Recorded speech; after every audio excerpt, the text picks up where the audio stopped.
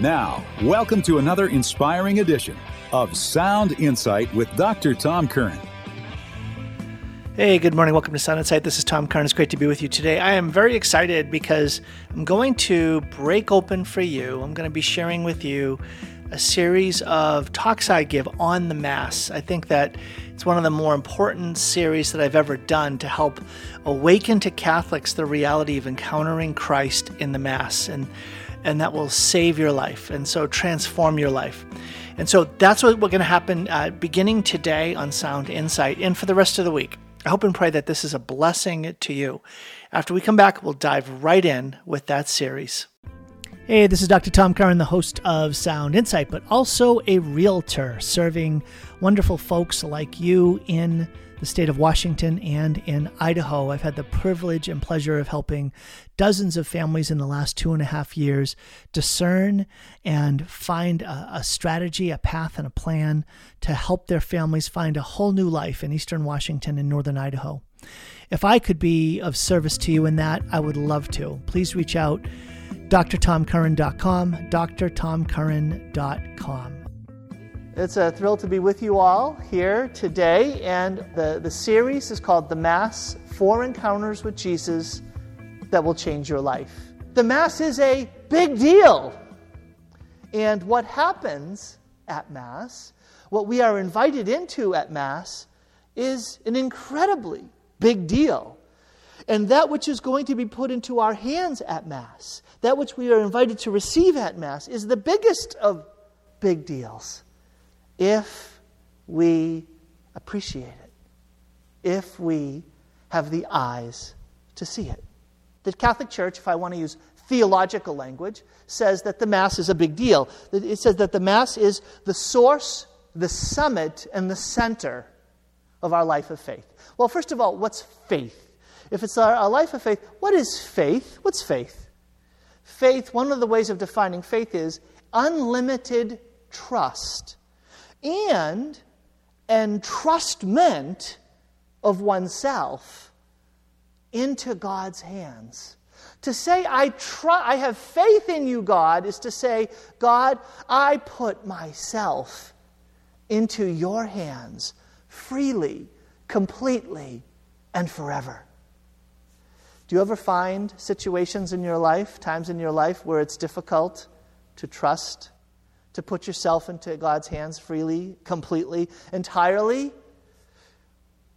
The Mass is going to help us with this.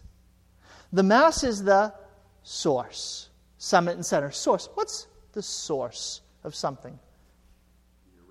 The origin. Very good. The source is a source of something is its origin.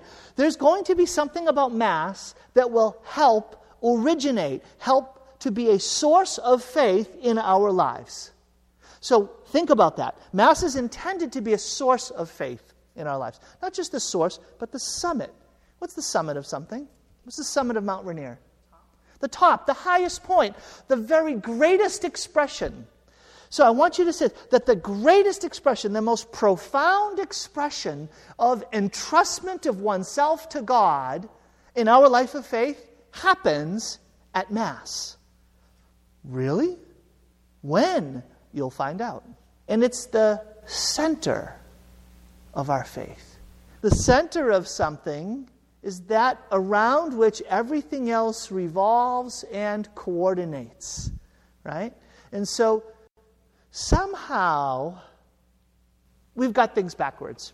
We tend to think we live in the world, and on Sundays, for 1 hour, we go to church. I want to propose to you what the church says to us is, no, the center of your identity, the center of your life here on earth is to be found at Mass. You live somehow towards Mass, and you live your life from Mass. Somehow Mass is intended to be the center of our very lives, but somehow it's been pushed off into a corner that should take no longer than an hour. If it takes longer than an hour, people are starting to look at their watches. What's going on here? And so, wait a minute. The church says on the one hand that the Mass is the source and the summit and the center of our life of faith. But if you look at surveys, Why did you stop practicing your faith? Young people that left the practice of their Catholic faith. The number one answer that was almost 3 times as high as the second answer was that they found their experience of church to be boring. And that is why they stopped practicing their faith. What a stunning thought. Wait a minute. The Catholic Church teaches that the Mass is the source and the summit and the center of our life of faith. It's our precious treasure. It's a big deal. And yet those who have grown up Catholic, those who come through high school into college and they wander away from the faith, it's the number one reason why they're not practicing their Catholic faith any longer.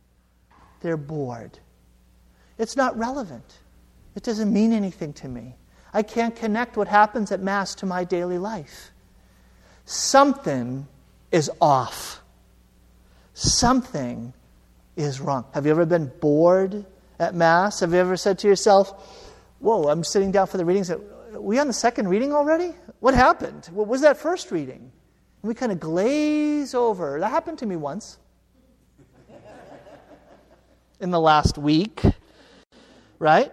Well, how do we address this? What are we going to do about this? I want to give you a simple idea, and that's this. We should expect Mass to be boring for those who are coming. We should expect it to be boring unless 3 things are alive in that person. 3 things. The first is information. The second is insight. And the third is involvement. Information, insight, and involvement. What do I mean? Information, understanding.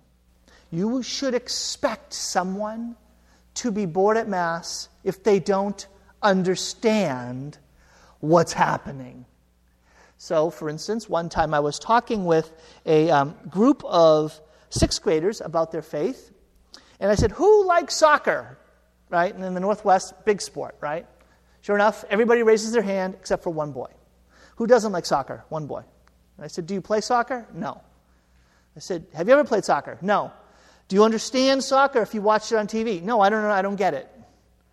Well, because he doesn't understand it, he is bored. We should expect that if someone doesn't understand what's happening at Mass, why are we doing what we're doing? What does it mean? We're going to be bored.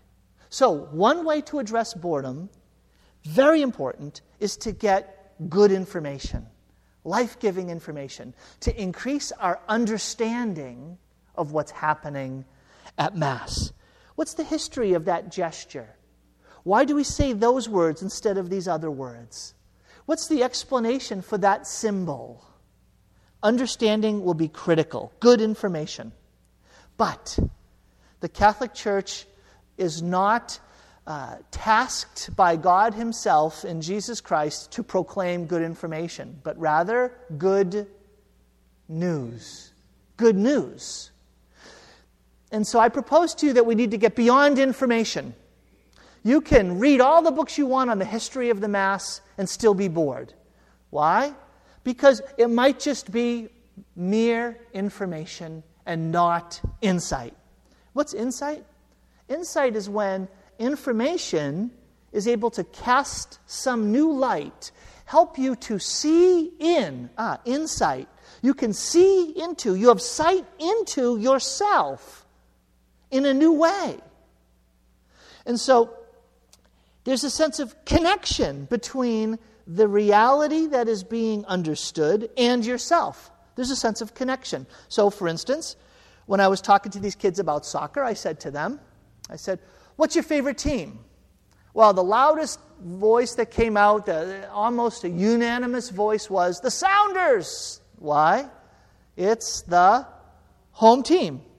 It's the home team. We connect with the Sounders. There's this sense of, I know them. I feel this bond of connection with them. But we have to go beyond that to gain a sense of insight. How does what is happening here connect to my life? But there's a third level, and this is the deepest level of all. It's beyond understanding, mere information. It's beyond connection, that level of insight. It goes all the way down to the level of involvement.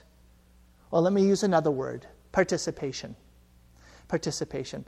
I said, when I asked these kids, what's your favorite soccer team? I said, there was almost unanimous, the voice that said the Sounders. There was one girl who said, the Lightning. And I said, who are the Lightning? You know who the Lightning was? Her team. It was the team that she was on. You see, it was more than just she was connected to a team that she followed at a distance and cheered on from the stands. No. This was the team where she was on the field. She was in the game. She was involved. She was participating. And this is the most profound and I think significant level of what occurs at Mass that will help lift us out of a temptation or inclination towards boredom when we realize that the pew isn't the stands. Being in the pew, you're not in the stands. You're not watching the action. If you're in the pew, if you're in this holy space, which is the church at Mass, you are on the playing field. You are, quote unquote, in the game. You have a part to play. Now, the way that the Catholic Church talks about this in the Catechism, the way that the Church says this is that at Mass and in our whole life of faith, the events that make up the life of Jesus aren't just connected. They aren't just connected to our lives. In other words, that Jesus, through his passion and death and resurrection, it's meaningful to me because somehow it has touched my life. It connects to my life. I now receive grace and mercy from these great events. No. What the church says is that those events in the life of Jesus, it's not just that they come close to your life, it's that you are to be plunged into the events themselves. You are to be immersed into these events themselves. Ooh. That somehow the events in the life of Jesus are going to show up in you. You're involved in them. And so how does the resurrection of Jesus come close to my life? Through my coming close to the passion and death and resurrection of Jesus. You should expect that in your life, Good Friday is going to show up. It's not just that it's relevant to you when you suffer. No, it's that Good Friday is going to show up in you. Oh, aren't you glad you came today? Good Friday showing up in me. Can I have Resurrection Sunday show up in me? I want Easter to show up in me. I want Pentecost, right? Do I want the walking the way of the cross to show up in me? But wait a minute, I want the resurrection, but the only way to get to the resurrection is to go through the cross. Wow. If that's what happens at Mass, then that changes everything. There'll be many things you can say about the Mass, but you won't be able to say anymore that it's boring. Well, how do we get there? How do we accomplish this? How do we grow in our understanding and in our insight? How do we grow in our sense of involvement? So, what we are going to do as we walk through the Mass is we're going to pay attention. We're going to pay attention to what shows up. What shows up in the Mass itself. What shows up in us as we are literally walking through the Mass. The things that we say, the postures that we take, the words that we speak, the unfolding of the ritual, the very order of it. How it's showing up. Let's pay attention to that. There's something very meaningful here if we have the eyes to see it. Well, John Paul II said, if we want the renewal that the Second Vatican Council hoped for, we got to take all of those incredible documents and we have to somehow bring them alive in our context. And what he proposes in his book, Sources of Renewal, is that if we want to experience this renewal, this coming alive that the documents propose, that God wills, that we have to focus first not on the teaching itself. Here's the teaching. He says that the teaching itself, of course we need it to be the orthodox teaching of what the church is actually saying. But he says that this teaching has to be, here's his language now in Sources of Renewal, it has to be inserted into consciousness. Well, doesn't that make it clear? It has to be inserted into consciousness, and it will give rise to an attitude that then will become manifest in a behavior. What he's saying is this: if you want to change, if you want to experience deep renewal, deep conversion, with regards to, for instance, your participation at Mass, don't just first and last focus on correct content and correct postures. Like, are we following the rules and are we teaching the right things? He says, okay, you have to presume all that, accept all of that, make sure all of that's happening, but that's not going to be sufficient. That's not going to get you there. Because all of those things, they have to somehow get planted in how you see something, awareness, consciousness, will overflow into how you relate to it, your attitude. And how you relate to it, your attitude, will overflow into your actions or your behaviors. It's so easy for us to think that we're going to foster a renewed Catholic participation at Mass simply by saying, change your behavior and understand this content. If you conform your behaviors to proper behaviors and you capture all of this information, then somehow you're going to be awakened and renewed. John Paul II says, that's not how conversion works.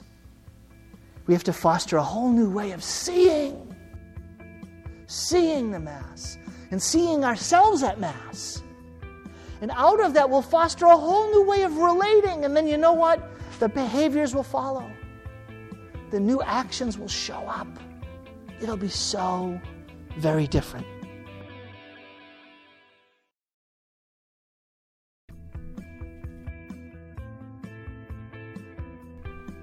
Hi, this is Dr. Tom Curran, and you know me as the host of Sound Insight. I am also letting folks know that as a realtor licensed in the state of Washington and in Idaho, I love serving Catholic families and others who are discerning a move for yourselves. It's much more than buying or selling a home. It's discerning a whole new life. If that's something that you would find a help in, if I could be of service to you, please be in touch. You can find out more at drtomcurran.com. drtomcurran.com. Now, I'm going to draw a quote from, it's a little bit more of a paraphrase, it's almost a quote, from St. Bonaventure.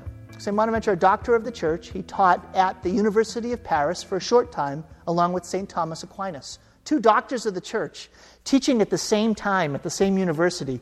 Now that's an education. He ended up becoming the Minister General of the Franciscan community. And one of the things he wrote in his theology is this, and it's a little bit of a paraphrase. He says this, that the quality of my recognition is made manifest by my response. Recognition, remember? Seeing, paying attention to what's showing up. Are you seeing what's there? Are you seeing what is there to be that's showing up?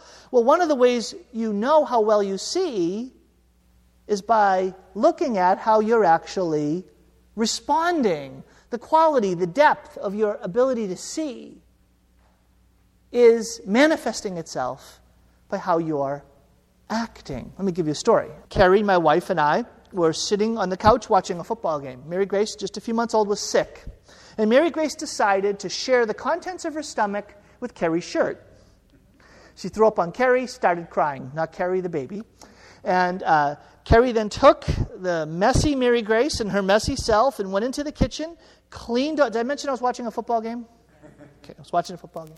And so cleans off Mary Grace, cleans off herself. She comes back in and sits down next to me and turns and looks at me and says, Tom, did you see what just happened? And I thought to myself, is this a trick question? And I said, yes. And she then said to me, why didn't you do anything to help me? And I thought to myself, there is no good answer to this question. Let me ask you the question. Did I see what had just happened? Yeah, all the women, yes, you did. Yes, you did see. I did see. But what was the quality of my recognition? How deeply did I recognize what was at stake in that moment? What was being asked for from me in that moment? How well did I see, if you will, the moral quality, the value of that moment? How well did I see that? Not well at all. What would have been different if I had better seeing? What would have changed if I had recognized more fully what was at stake in that moment and what was asked for me? What would have changed? My response, my actions. Hey, the guy's throwing me under the bus right here, right? What would I have done? What should I have done? Right? I should have turned the TV down, right? No. When that happened, when that showed up, if I was paying attention, I would have turned the TV off, turned to Carrie. What can I do? Do you want me to get a cloth? Can I take the baby? How can I help? The quality of my recognition was made manifest by my response. I say to you that if our response to being at Mass is, I'm bored, if that's my response, is it that Mass is boring? I propose to you, no. It's not that Mass is boring. We're boring. We're not recognizing what's showing up. And because we're not seeing what's showing up, what's at stake in what's showing up, what is there to be seen in what's showing up, we're not responding appropriately. And so our response is, I am bored. We are going to walk through the Mass from beginning to end. We're going to walk through the Mass. We're going to take a look at as much of the Mass as we can. If we're going to cover every single word and phrase and prayer, we'll be doing this until we meet Jesus, okay? So we don't have time to do that. So I'm going to do my best to cover the most important of the significant actions and words and phrases and the prayers and the ritual itself of the Mass. I'm going to walk through the Mass from beginning to end. And as I do, hopefully we're going to apply this phenomenological method, which is what? Pay attention to what's showing up. Because if we pay attention to the Mass and what the Church teaches at the Mass, it's not just a what that is showing up at Mass, but a who that is showing up at Mass. A who. Who's showing up at Mass? If you're not sure, when I ask a question, just say Jesus, okay? You're bound to be right a significant percentage of the time, okay? Who is showing up at Mass? Jesus Christ. It's Jesus, really. No, it's not just a remembrance of Jesus. Jesus Christ is present at Mass. Do you know the word presence in Latin, if you go right back to its root, this is what it means. It means to turn towards and to face. Burl, am I present to you right now? Very much. Am I a little too present to you right now? A little. A little. To be present means to turn towards and to face. There's a sense of face-to-face, here's the word, encounter. It is an event. Why do I use those words? Our Holy Father, Blessed Pope John Paul II, uses these words quite a bit in his own reflections about being a Christian and about growing in our faith, growing in our relationship with God. In fact, in his first encyclical, Deus Caritas Est, God is Love, he says this. In the first paragraph, so he's launching out in his first encyclical where he's going to grab everybody's attention. In the first paragraph of the first encyclical, this is what he says. He says, being Christian is not the result of an ethical choice or a lofty idea, but the encounter with an event, a person, Jesus Christ, that gives life a new horizon and a decisive direction. And so often, what do we end up thinking? Being Christian is what? Oh, I'm doing Christian things in my behavior. Oh, you're not being very Christian means you're not acting in accord with values that would be associated with Christianity. No, being Christian is not the result of an ethical choice or a lofty idea. We so often want to say, well, you're Catholic or not because you have these lofty ideas. He said, well, guess what? Does the Catholic Church have lofty ideas and ethical choices to make? Absolutely. Read the Catechism. But he's saying it's not at the essence. It's not at the center. It's not the first thing to focus on. The first thing to focus on is what? Jesus Christ as a person that you meet in an event. There's an encounter. There's a meeting. And this meeting is so influential that what does it change? Everything. It changes the entire horizon. My entire outlook on life has changed because I've met Jesus. I've had an encounter with Jesus, and bam, it was this in-breaking event. It changed everything. It was an event. You think about going to an event that's different than being bored at this thing I'm forced to go to week to week. A new horizon and a decisive direction. It's decisive. That is what, and that's just one quote. I could go on and read what our Holy Father, he reflected on in his Wednesday audiences about the 12 apostles. And in almost every single one, you know what he emphasizes? The event of the encounter that those apostles had, each of them individually, with Jesus Christ, and how that was decisive for them. And guess what they went on to do as a result of this decisive event of the encounter with Jesus Christ? Oh, they ended up understanding lofty ideas and making incredible ethical choices, like giving up their life for the proclamation of the gospel. So please, it's not an either or. It's a both and. But we have to get the essence right. We have to get the center right. It's the meeting with Jesus Christ. Now guess what? The church proposes. One of the church's lofty ideas is that at Mass, there's something at stake. There's something at stake for all of you. You're not watching TV, a football game on a Sunday afternoon when you're in the pew at Mass. But there's someone showing up. Someone is showing up. And if we can pay attention to the showing up of Jesus, to the manner of his showing up, the manner of his presence, we're going to have this encounter, this being present. He's turned towards you. He's facing you. This is what's at stake. Well, where's Jesus Christ? How is Jesus Christ showing up at Mass? Who can think of a presence of Jesus Christ at Mass? How is Jesus showing up at Mass? How is he present at Mass? One, where's Jesus Christ present at Mass? In the Eucharist, one presence of Christ at Mass. Where else is Jesus Christ present at Mass? In the Word proclaimed. Very good. Where else is Jesus Christ present at Mass? In the community. The theological word is the assembly. In the community that is gathered at Mass, that has assembled at Mass, Jesus Christ is distinctly present. And where else? The fourth presence of Christ? In the priest.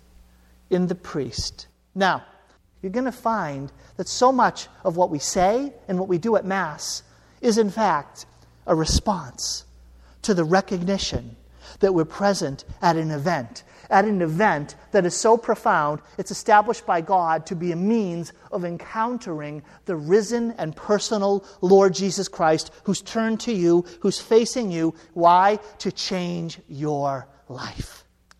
The procession begins at home.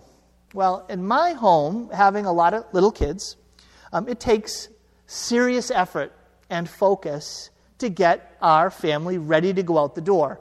Now, at its height of serious focus requirement, when our oldest kids were a little bit younger, that was about 2 years ago, we knew that we needed 1 hour and 15 minutes of serious focused attention, and that was 1 hour and 15 minutes to backing out of the driveway. To say, go! And Carrie and I was like a full court press. If you watch basketball, full court press is when you're on the people, totally focused attention on them. That's literally how long it took us to get our kids out the door into the van to go to church. One Sunday, we took 1 hour and 14 minutes, not 1 hour and 15. I didn't realize what was at stake until we arrived at the front of the church, and we have our simple ritual where I pull the van up in front of the church. All the kids jump out of the van with Carrie. I then go park the van and then join them in the pew. And as I had parked, I stopped the van in front of the church, and the kids were jumping out. All of a sudden, I noticed John Luke, who at this point was 3 years old. He jumped out of the van in his brown monkey costume. Well, how did that happen? Now, I had, get the kids in the car, everyone's getting in the car. John Luke was already in his car seat when I arrived, and he had on this nice brown shirt, so I thought, because the kids know that they're supposed to wear Sunday clothes, mass clothes, not typical clothes. And so I thought Carrie had helped him. Carrie thought I had helped him. And so as far as we knew, here he was in this nice brown shirt, quick glance in the car. Well, he jumps out of the van in the monkey costume, and Carrie looks at me, and I look at him, look at her, and we both look at him, and there he is, smiling, with this big 3-foot tail in his hand. I'm like, oh, this is not going to be fun. So sure enough, during the Mass, I'm holding him with 2 hands, because he's there with his monkey uniform on, a monkey costume on, and anytime I'd relax and hand for a minute, he'd take the tail and he'd swing it around, and I'm like, oh, Jesus, mercy. Now, I say that the procession begins at home, especially for families, for a reason. Oftentimes, we can be speaking the words of the name of the Lord in our very efforts to get our kids to get to the house of the Lord. Like, get in that van right now before you go meet the Lord, right? It can be very, let's say, counter to the spirit that we want to have at Mass itself. So it's amazing how we sometimes relate to the time leading up to Mass. I want to encourage you to embrace this spiritual principle that's been part of our tradition for over a millennia. It was first written way, way back in the 3rd century, and it was this. You will dispose yourself, ready yourself to pray well by getting into the condition you want to be in when you're praying in advance of the prayer itself. Did you get that? In other words, don't think that you will be calm and peaceful and attentive to the Lord at 10 o'clock when you start your prayer time if you're watching TV until 9:59. One of the ways that we will learn to be more attentive and receptive to the presence of Jesus who intends to show up is by using well the time we have before Mass. Before Mass. And so whether it's how early you get up or how early you start preparing or how early you arrive, you don't want to depart from the spirit you want to have at Mass before you even get into Mass. And so I know that takes planning. I know that takes some effort. But I tell you, it will help to shape how it is not only we're seeing Mass, but how it is we also help our kids to see Mass. Let's now come into the church. Okay, we come into the church. What's the first thing you do when you come into church? You bless yourself with holy water. Well, wait a minute. This act of blessing myself reminds me of my baptism. What happened to me when I was baptized? New life was given to me. Washed away original sin, any personal sin if it wasn't as a child. Made a member of the church. Transformed into a child of God. By blessing myself, I'm reminding myself of my baptism that made me a member of the body of Christ, of the church, washing away sins. So I'm asking God to bless me, to wash away anything that is unclean, because I'm about to go into an action that is going to call upon my identity as a child of God. Now, that new life, that is one for me in baptism. It's this blessing for me. Okay, now I come in, and I go into the pew. Do I just come in and I just kneel in the pew? No, what do? I genuflect. What's genuflect? I go down on one knee. Why do I do that? Why genuflect? What does genuflection mean? It comes from the historical origin of this action. Do you know who would do this? A soldier. In the Roman army, in the army of Caesar, when a Roman soldier would come into the presence of a high commander, a governor, the Caesar himself, he would genuflect. And what does the genuflect mean? Listen to the meaning of the gesture. I acknowledge that I have come into the presence of the one who has the right to command me. Command me, and I will obey you. Is that the awareness? Is that the recognition we have? Is that the level of seeing? Is that the attitude we're displaying when we do that action? I am humbling myself. Not only that, but what am I also doing? What was the weapon, the standard weapon of the Roman soldier? The sword. Where was the sword buckled? Left hip. Guess what I can't do if I am genuflecting on my right knee? I cannot draw my sword. I am not only humbling myself, I am laying down my ability to fight. I am in a powerless position. I put myself in a position, I lay down my arms. I have no ability or desire to put up any resistance to you. Wow! That is what the gesture of genuflection means? That's what it can mean. If the quality of our recognition is made manifest by our response. Okay, let's keep moving. Mass hasn't started yet. I'm a child of God. I'm in the presence of the Lord who has the right to command me. And now, when Mass begins, what do? You stand up.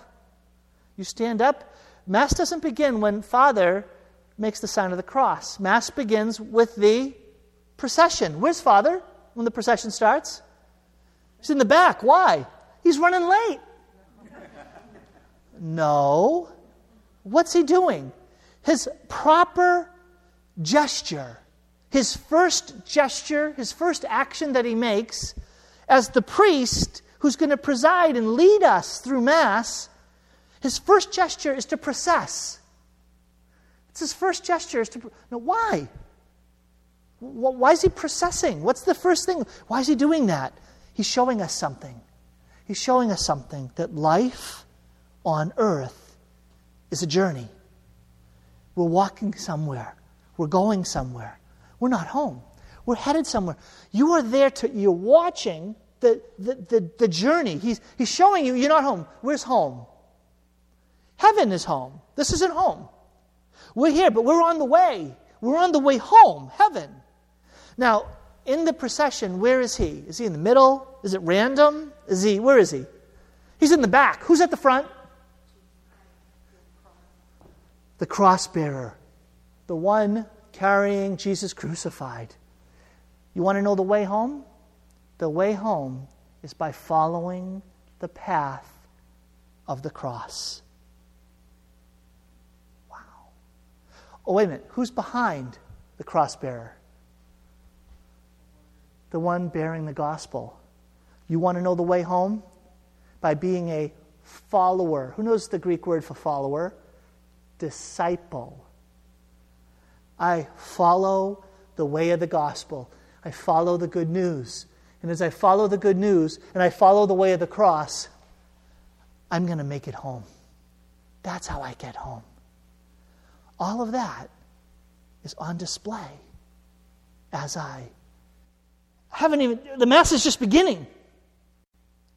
Now, let's go back, actually. You come into church, and when you come into the church, one thing you'll notice about church architecture is that you have these very high ceilings often. Why? It's not to save on the heating bill, okay? No, there's a meaning inscribed in the very manner in which the churches are built themselves. This is worthy of hours of conversation. I'm going to synthesize it all down to just tiny little points that when you look at the history of church architecture, you'll notice certain styles that emphasize certain truths. So, for instance, when you walk in so many churches, the natural thing to do when you come into a place with a really high ceiling is to do what?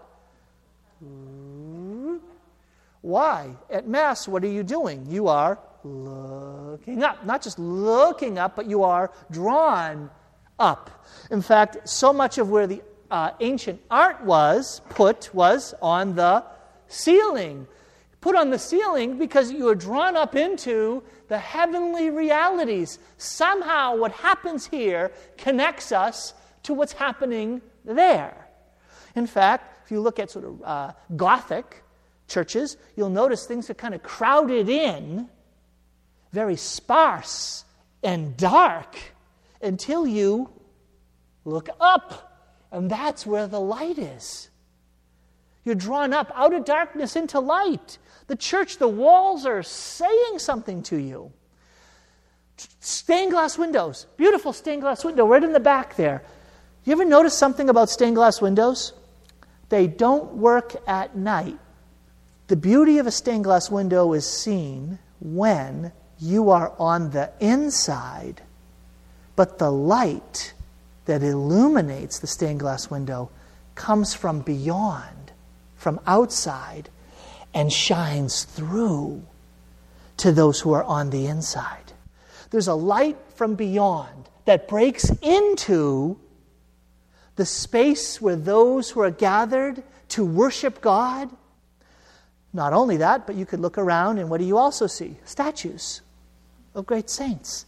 I'll talk about that in just one more minute, about the importance of statues in churches and the meaning that it can evoke for us when we're there at Mass as well. Now, the first thing then that Father does when he arrives at his presider's chair is he greets us in the name of the Father and the Son and the Holy Spirit. Amen. Yes, let it be so. In the name of, what does that mean? In the name of. Somehow, when we gather in the name of, it's saying something about the identity, the essence, the nature. Do you hear those words? Somehow what we're saying is, when we gather here, we gather not in the name of the fact we're all Red Sox fans. In the name of the fact we all live in Fife. No. In the name of, in our common shared identity, in the reality that we find our identity, even more than in my relationship with my spouse, the fact that I belong to this family and have this last name, the fact that I have these preferences in my life. No, in the fact that I find my deepest identity in my relationship with God, who is Father, Son, and Holy Spirit. And this God who is Father, Son, and Holy Spirit, I've come into relationship with this God who is Father, Son, and Holy Spirit. My relationship with the Father, Son, and Holy Spirit has come through the cross. All of that in the sign of the cross. My identity, who I am. Who am I?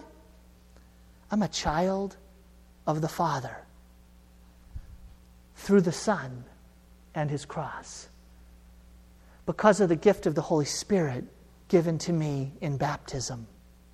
That's who we are as we gather. Wow. And then he says, the Lord be with you. And what do we respond back now? And with your spirit. And with your spirit. And you've probably learned that this change is a recovery of a more accurate, literal translation from Latin that has a particular ability to highlight. Let's pay attention to what shows up with this change. To say, and with your spirit, what are we acknowledging? Well, the theological explanation is that very early on in the life of the church, when this response was used, the Lord be with you, he's saying the Lord is with you. The Lord is present to you. And the response of the assembly back is, and with your spirit, is identifying the distinct way in which Jesus Christ and his Spirit lives in the priest. And the one ordained, the one who shares in the sacrament of holy orders. There's a distinct presence of Christ and activity of the Spirit, so that what distinguishes the priest isn't just where he sits and how he dresses, but rather there's something deeper.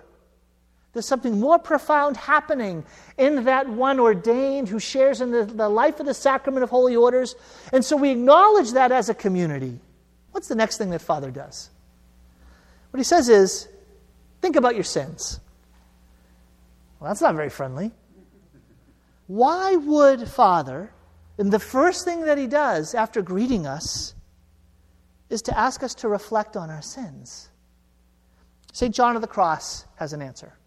St. John of the Cross, this great doctor of prayer, he proposes this. He says, when you come into the presence of God, say it with me, when you come into the presence of God,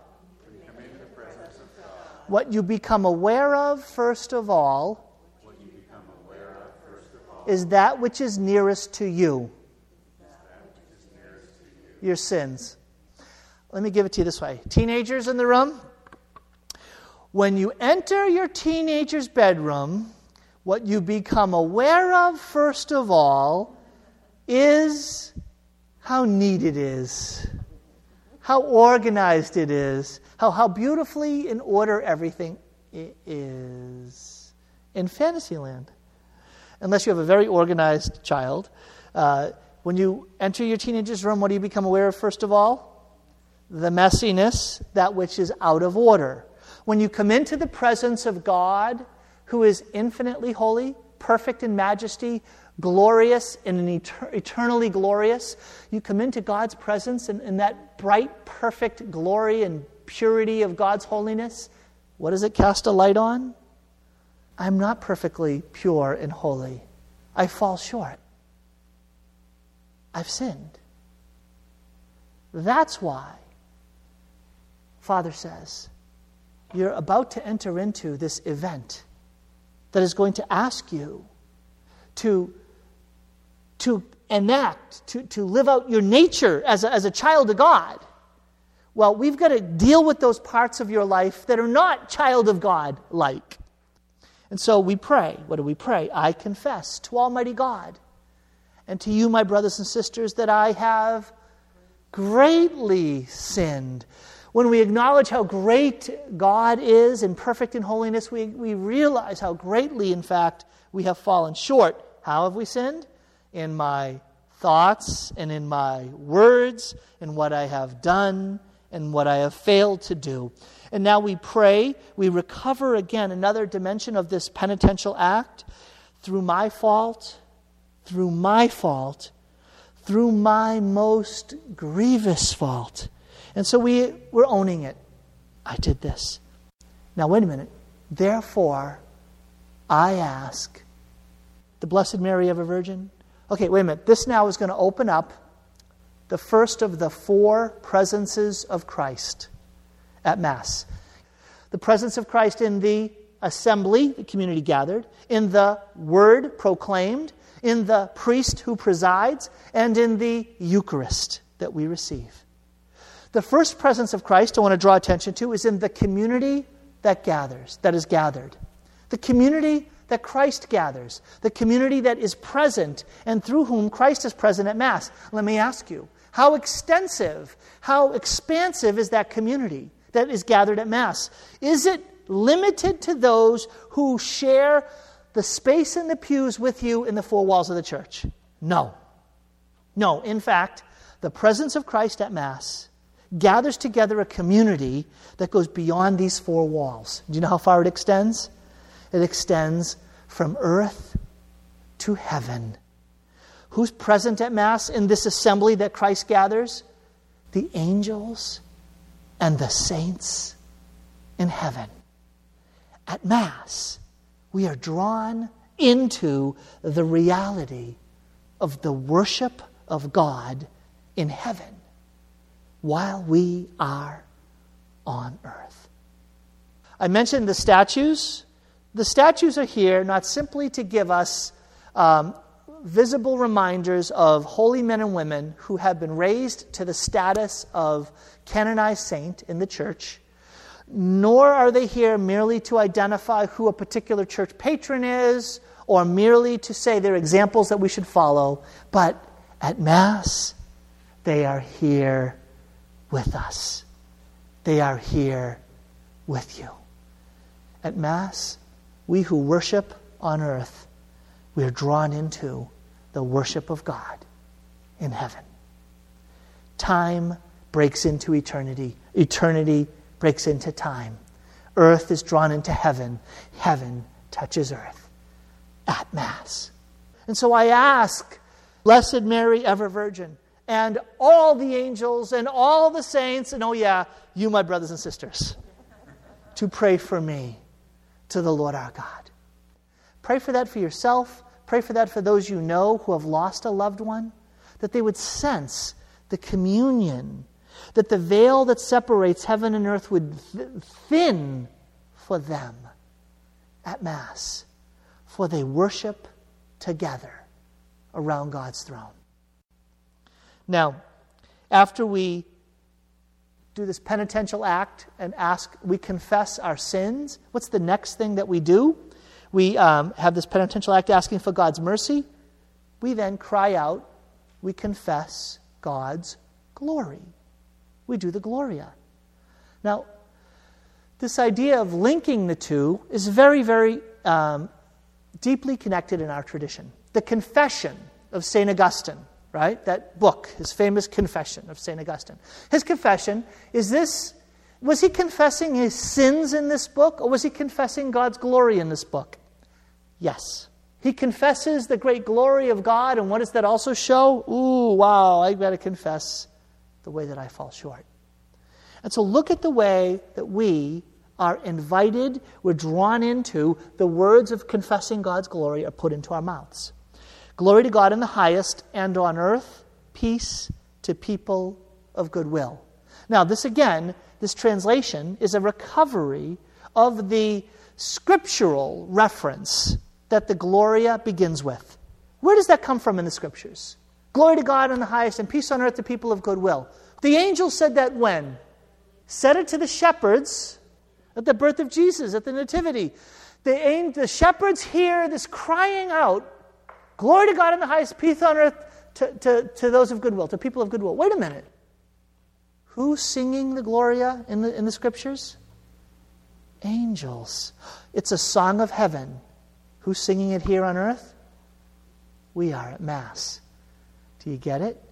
The church puts in your mouths a song of heaven while you're on earth. Why? To give you an indication that at Mass, while you're on earth, you're sharing in the worship of heaven. And then to give this sense of the stunning quality of how glorious God is, the church has recovered this in the way that the Gloria is now prayed by us, sung by us. We praise you, we bless you, we adore you, we glorify you, we give you thanks for your great glory, Lord God Almighty. Oh God Almighty Father. Whew. It's like you're at a football game and someone just scored a touchdown. Yeah! Woo! You're the best! Man, you're the man! Yeah! We don't do that at Mass, somehow. We miss out on the way that the church gives us a Gloria that is filled with these acclamations. We are supposed to be acclaiming these things, announcing. It's too much. How do we... If we can sing the Gloria, and we do so without sensing God's glory, God's majesty, God's holiness, we're going to be bored. We're going to say, couldn't they do the faster version? Right? Do we have to really sing it this week? We're missing out on what there is to be shared in, what there is to be participating in the life of God in heaven. And then I don't really have time to get through the rest of the Gloria, so I'll just end at the end of that. We have what's called the collect. Well, Father then prays in a traditional prayer stance, the orans, and praying to God is praying on our behalf, lifting us and our prayers to God, the Father, through the Son, in the Holy Spirit, praying for us. And in doing this, he's getting through these introductory rite, the introductory rite of the Mass. We haven't even entered into yet the first major section of the Mass, which is called the Liturgy of the Word. And that's what we're going to cover tomorrow. So we're going to walk through the Liturgy of the Word. And then on the third session, we're going to walk through the Eucharistic prayer. We're going to get through the first half of the Liturgy of the Eucharist. And then in the last day, we're going to finish the idea of the reception of Holy Communion, and then talk a bit more about outside of Mass and after Mass, how can we live in a way that will help foster an even deeper sense of appreciation for and the ability to sense the presence of Christ at Mass and what he's asking of us. So that's where we're headed. That's where we're headed over the rest of these sessions.